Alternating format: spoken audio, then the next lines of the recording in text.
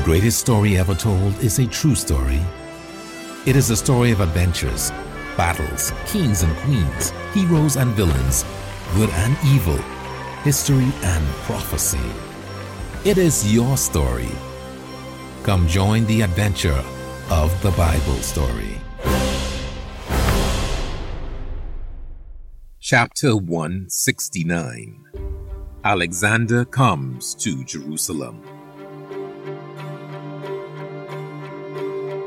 Although the narrative of the Old Testament ends with Nehemiah, the history of the Jews in the Holy Land continues. Without the infallible Word of God as our guide, we must rely on secular historical sources to determine what happens next. The following chapters are an account of what happened from the conclusion of the book of Nehemiah through to the book of Matthew.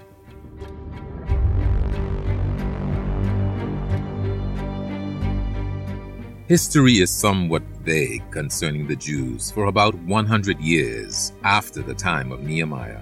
However, it is reasonable to assume that the Jews continue to follow the biblical instructions left by Ezra for a short while. Jewish traditions indicates that Ezra established a group of priestly scribes to ensure that the Bible would live on, according to the canon God led him to determine. This group, known as the Sopharim, was used to correctly replicate the Holy Scriptures, giving strict attention to ensure each copy was completely accurate. The Old Testament of the Bible we have today is evidence of their dedicated work. About 100 years after Nehemiah's second term as governor, Alexander the Great ascended to the throne of Macedonia at age 20 and took command of the massive army that his father Philip had spent a lifetime assembling and training.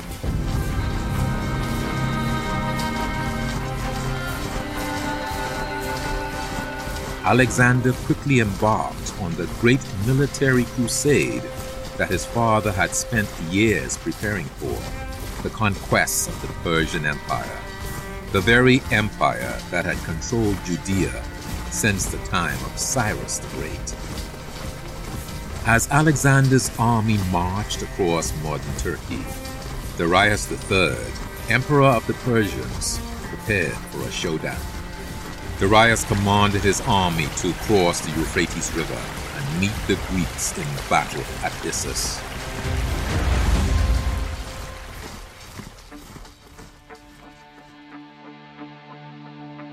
Though the Persian army was far more numerous than the Greeks, Alexander's superior military strategy led to a decisive victory against Darius's forces. Soon after, Alexander marched his army southward in order to take over the island fortress of Tyre. While laying siege to Tyre, Alexander decided to send a message to Jedwa, the high priest in Jerusalem. Jedwa, and all of the Jews for that matter, had heard of Alexander's stunning victories over the Persian Empire. They now wondered what would happen to them, especially because they had been supporting the Persians. You have no doubt heard how I defeated your emperor Darius at Issus, Alexander wrote to Jedwa. Send me food for my soldiers as we lay siege to Tyre, and I promise we will be peaceful toward your people. It seemed like a reasonable offer to spare the Jews from Alexander's wrath. However, Jedwa didn't send any support to the Greek army. He had previously made an oath to Darius that only the Persians would receive the Jews' support. Jedwa could not go back on his oath, despite the threat from Alexander's powerful army. Alexander became furious when he received Jedwa's response, especially since his offensive against Tyre was taking far longer than he had planned. Alexander commanded his scribe to write back to Jedwa. We might be stuck here in Tyre temporarily, but you can be sure, Jedua, that we will be victorious, and when we are, my army will make an expedition toward your city of Jerusalem. From the destructive storm I will bring on your city, I will teach men all over the world to whom they must keep their oaths.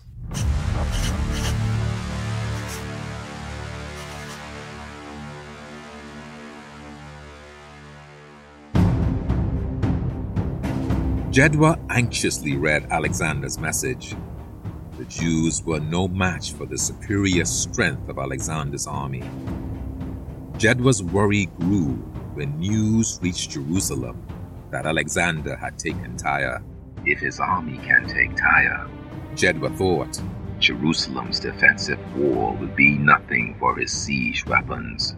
The high priest knew that Jerusalem could be saved only by God's powerful intervention. And so Jedwah sent out a message to all the people, warning them of the dire situation the city now faced. He compelled his countrymen to beseech God in prayer for their protection. He also encouraged the people to come and offer sacrifices to God at the temple. In response to their prayers, God showed Jedwah in a dream what he should do to protect the city. God's direction didn't involve a brilliant military strategy, nor did it require reinforcing Jerusalem's city wall. Instead of closing the city gates to Alexander's army, Jedwah was to open them. Instead of putting the Jewish army in battle formation as Alexander approached the city, he was to send the priests, dressed in their finest apparel, out of the city. The city would be beautified as if preparing for a massive feast. All the people were to be dressed in their cleanest white garments, and the musicians would be prepared to perform. If they did all this, Jerusalem would be spared. Arising from his dream, Jedwah set out to implement God's instructions for the city's defense. The city was beautified, and the people were informed to welcome the Greek king. Then they waited. In the days before Alexander's army arrived, many of the people became uneasy, doubting whether this was really the best course of action. Some wanted to flee Jerusalem. Others wondered whether it would be better to put up a fight.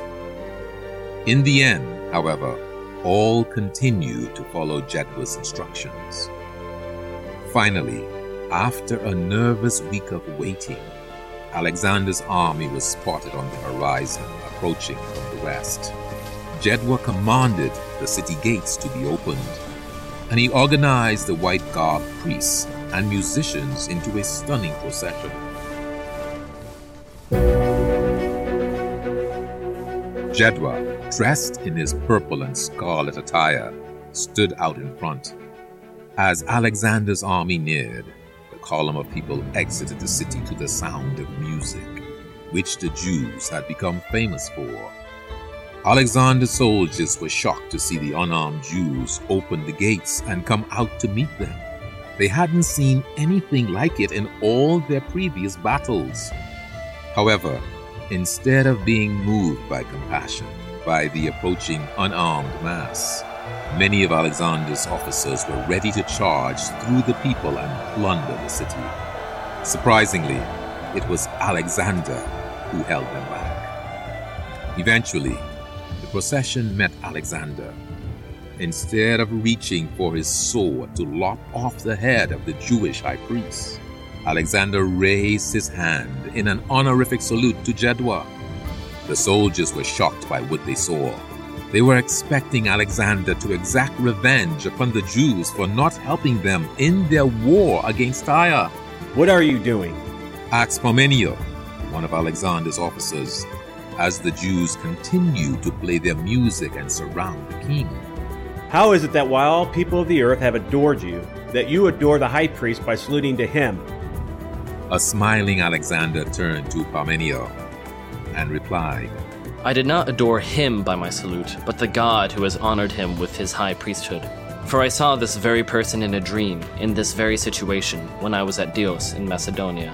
When I was thinking how I might obtain the dominion of Asia, this man exhorted me to make no delay, but boldly to pass over the sea there.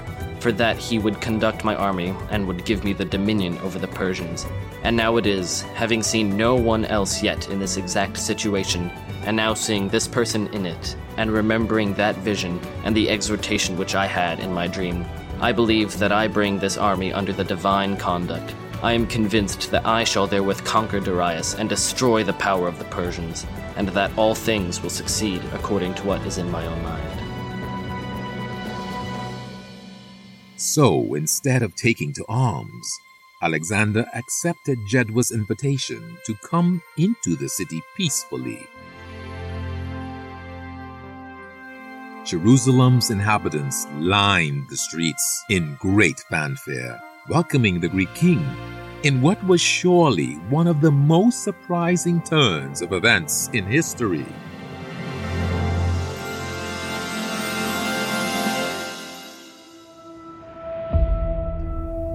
Soon thereafter, Alexander received a tour of the precinct. However, as a Gentile, he was not allowed to approach the main temple structure. While observing the work of the priests upon the altar, the high priest approached Alexander with a scroll in his hand. I have something to show you, Jedwah told the young monarch. This is one of our sacred books, recorded by the prophet Daniel while he was in Babylon. If I may, please allow me to read you a portion of this prophecy recorded 200 years ago. I think it will interest you. Alexander was indeed interested and agreed to hear the reading. This is what Daniel wrote, started Jedwah. And as I was considering, behold, an he-goat came from the west on the face of the whole earth, and touched not the ground. And the goat had a large protruding horn between his eyes. As Daniel wrote later, this male goat is your kingdom of Grecia, and this horn represents its mighty leader, you, Alexander. And what does it say I am to do? Asked Alexander skeptically. Well, Daniel continued to write, and he, that's you, came to the ram that had 2 horns, which I had seen standing before the river, and ran unto him in the fury of his power. This ram is the Persian Empire. Am I to be successful in my fight against the Persians? Asked Alexander, his interest growing. I'll read on. Jedwah responded.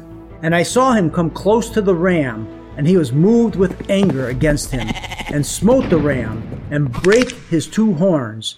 And there was no power in the ram to stand before him, but he cast him down to the ground, and stamped upon him. There was none that could deliver the ram out of his hand. Wow, I like this prophecy. The Greek king exclaimed to Jedwah, My arch-enemies will fall beneath my feet, just as I have planned. With that, Jedwah closed the scroll, choosing not to continue reading the part where Daniel had prophesied that in a few years, Alexander's life would be cut short. Alexander was jubilant and astounded by the prophecy. He had heard predictions of his success from his own sages, but didn't give them much credence, given they were on his side of the war. But to hear from a foreigner's own writings that he was to be successful, and coupled with the fulfillment of his dream, Alexander believed Jedwah. What can I give you for your acts of kindness toward me? Alexander asked the high priest. All we ask is that you allow us to continue in our way of life and not have to give up our traditions. Jedwah quickly responded. You will have this and more. Alexander said. Anywhere I find your people, not just here in Judea, I will not compel them to follow after our ways. Also, if any want to join my army, they will be able to retain their laws while they fight. Jedwah graciously accepted the offer. The next day, Alexander decided it was time to depart Jerusalem with his army. He traveled on to Egypt and then across to Persia, where he would begin to fulfill all that he had been told while in Jerusalem.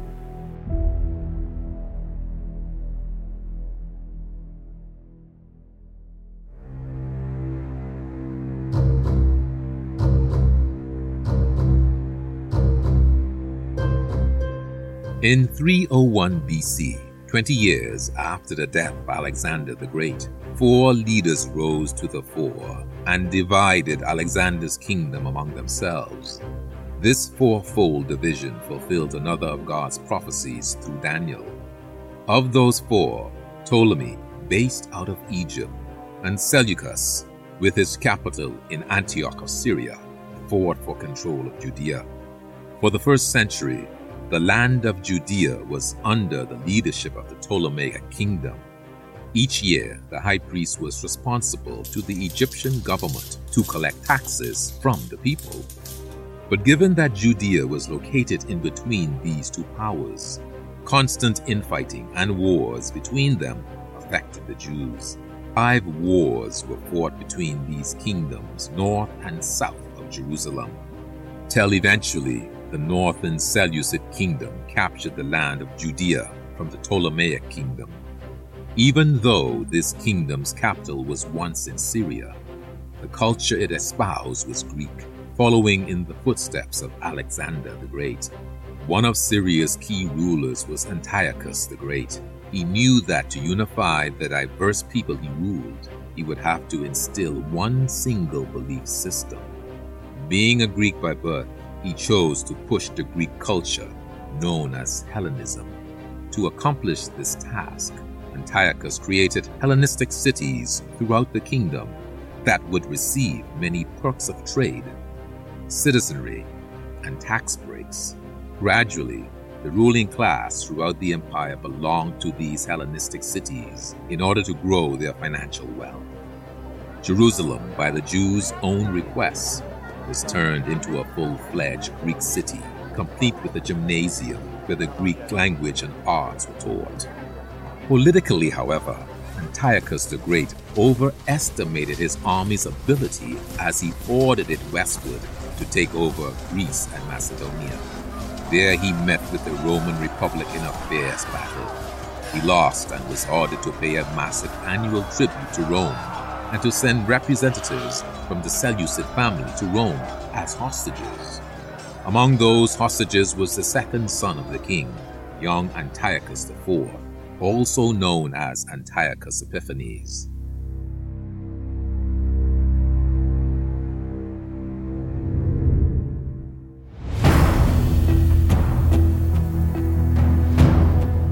Although he was not allowed to leave Rome, young Antiochus Epiphanes was treated to the highest class of upbringing according to Roman standards. He was well educated in the most acclaimed schools, rubbing shoulders with the greatest intellectuals of the period. He quickly befriended many of the young Roman aristocracy. Members of the Roman government hoped that if they treated Antiochus well, he would eventually ensure an alliance between the Seleucid kingdom and Rome. However, much of the well-ordered education was wasted on Antiochus. Although he had a high intellect, he didn't have the manners or the character to use it toward a constructive purpose. He was often seen playing practical jokes with some of his more juvenile friends around Rome. In his later teen years, news reached Rome that Antiochus's father had died, and his brother Seleucus Philopator had assumed the crown in Antioch. Antiochus Epiphanes was released when the new crown prince, Philopator's young son, replaced him as Rome's hostage. After almost a decade of being held in Rome, Antiochus began his journey back toward his homeland. However, on the way, he stopped in Athens and was employed as assistant to the city's chief magistrate. While there, he was further educated in Roman law and became close friends with some of the younger, more conniving members of the Athenian society. After a few years in Athens, Antiochus received news of his brother's murder at the hands of one of Philopator's treasurers. Immediately, Antiochus thought, "This is my time to act." The Seleucid throne should have rightfully passed on to Philopator's young son, but Antiochus quickly traveled to Syria to take the throne for himself. Aided by some of the powerful people he had befriended while in Athens, Antiochus entered Antioch secretly and then revealed himself at a public gathering.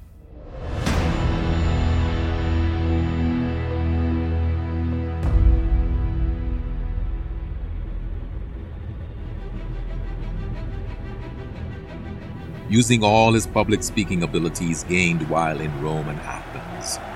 Antiochus appealed to the hearts of the people, appearing full of kindness and compassion. The people of Antioch accepted his rule, even though they knew it was not his right.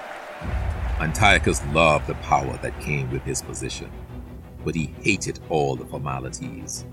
Soon after coming into power, he felt the constraints that his position put on his behavior.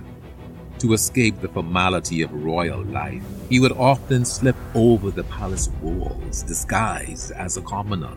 Moving through the streets, the king would revel with the local townsfolk, often getting drunk on wine. One of his favorite pastimes was visiting the local bathhouses. On one occasion, while bathing at a public bath, one of Antiochus' servants accompanied him, carrying a large clay vessel of very expensive oils. Most of the ordinary folk were shocked when they saw their king start to undress for the bath and join the others. One local man yelled out to the king, "You kings are lucky people to use such things that smell so good." Antiochus looked at the man but didn't say a word. He then proceeded to enter the bath with his servant, preparing to smother him with the oils.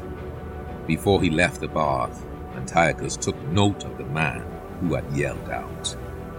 The next day, Antiochus returned to the same public bathhouse, again accompanied by a large vessel of precious myrrh. However, this time, Antiochus had a different use in mind for the oil. He began to bathe while his servant continued to hold on to the vat of oil. When the local man from the previous day appeared, Antiochus yelled out, "Now!" Immediately, the servant came up behind the man and broke the vessel of oil over his head. The man dropped to the ground unconscious by the blow. Silence prevailed for a few seconds as the astonished public tried to understand what had taken place. As the shock wore off, the large puddle of ointment oozing over the floor caught the lustful eyes of the crowd. Men quickly exited the pool, rushing over the polished floor to wallow in the oil. The first to arrive at the slimy surface slipped across the floor slick with oil. Others slid across the slippery surface, joining the men on the floor. Before long, the scene was chaotic as the laughing people covered themselves in the precious oil. Not to be left out, Antiochus soon joined the festivity, reveling with the commoners. This was just another day in the strange kingship of Antiochus Epiphanes.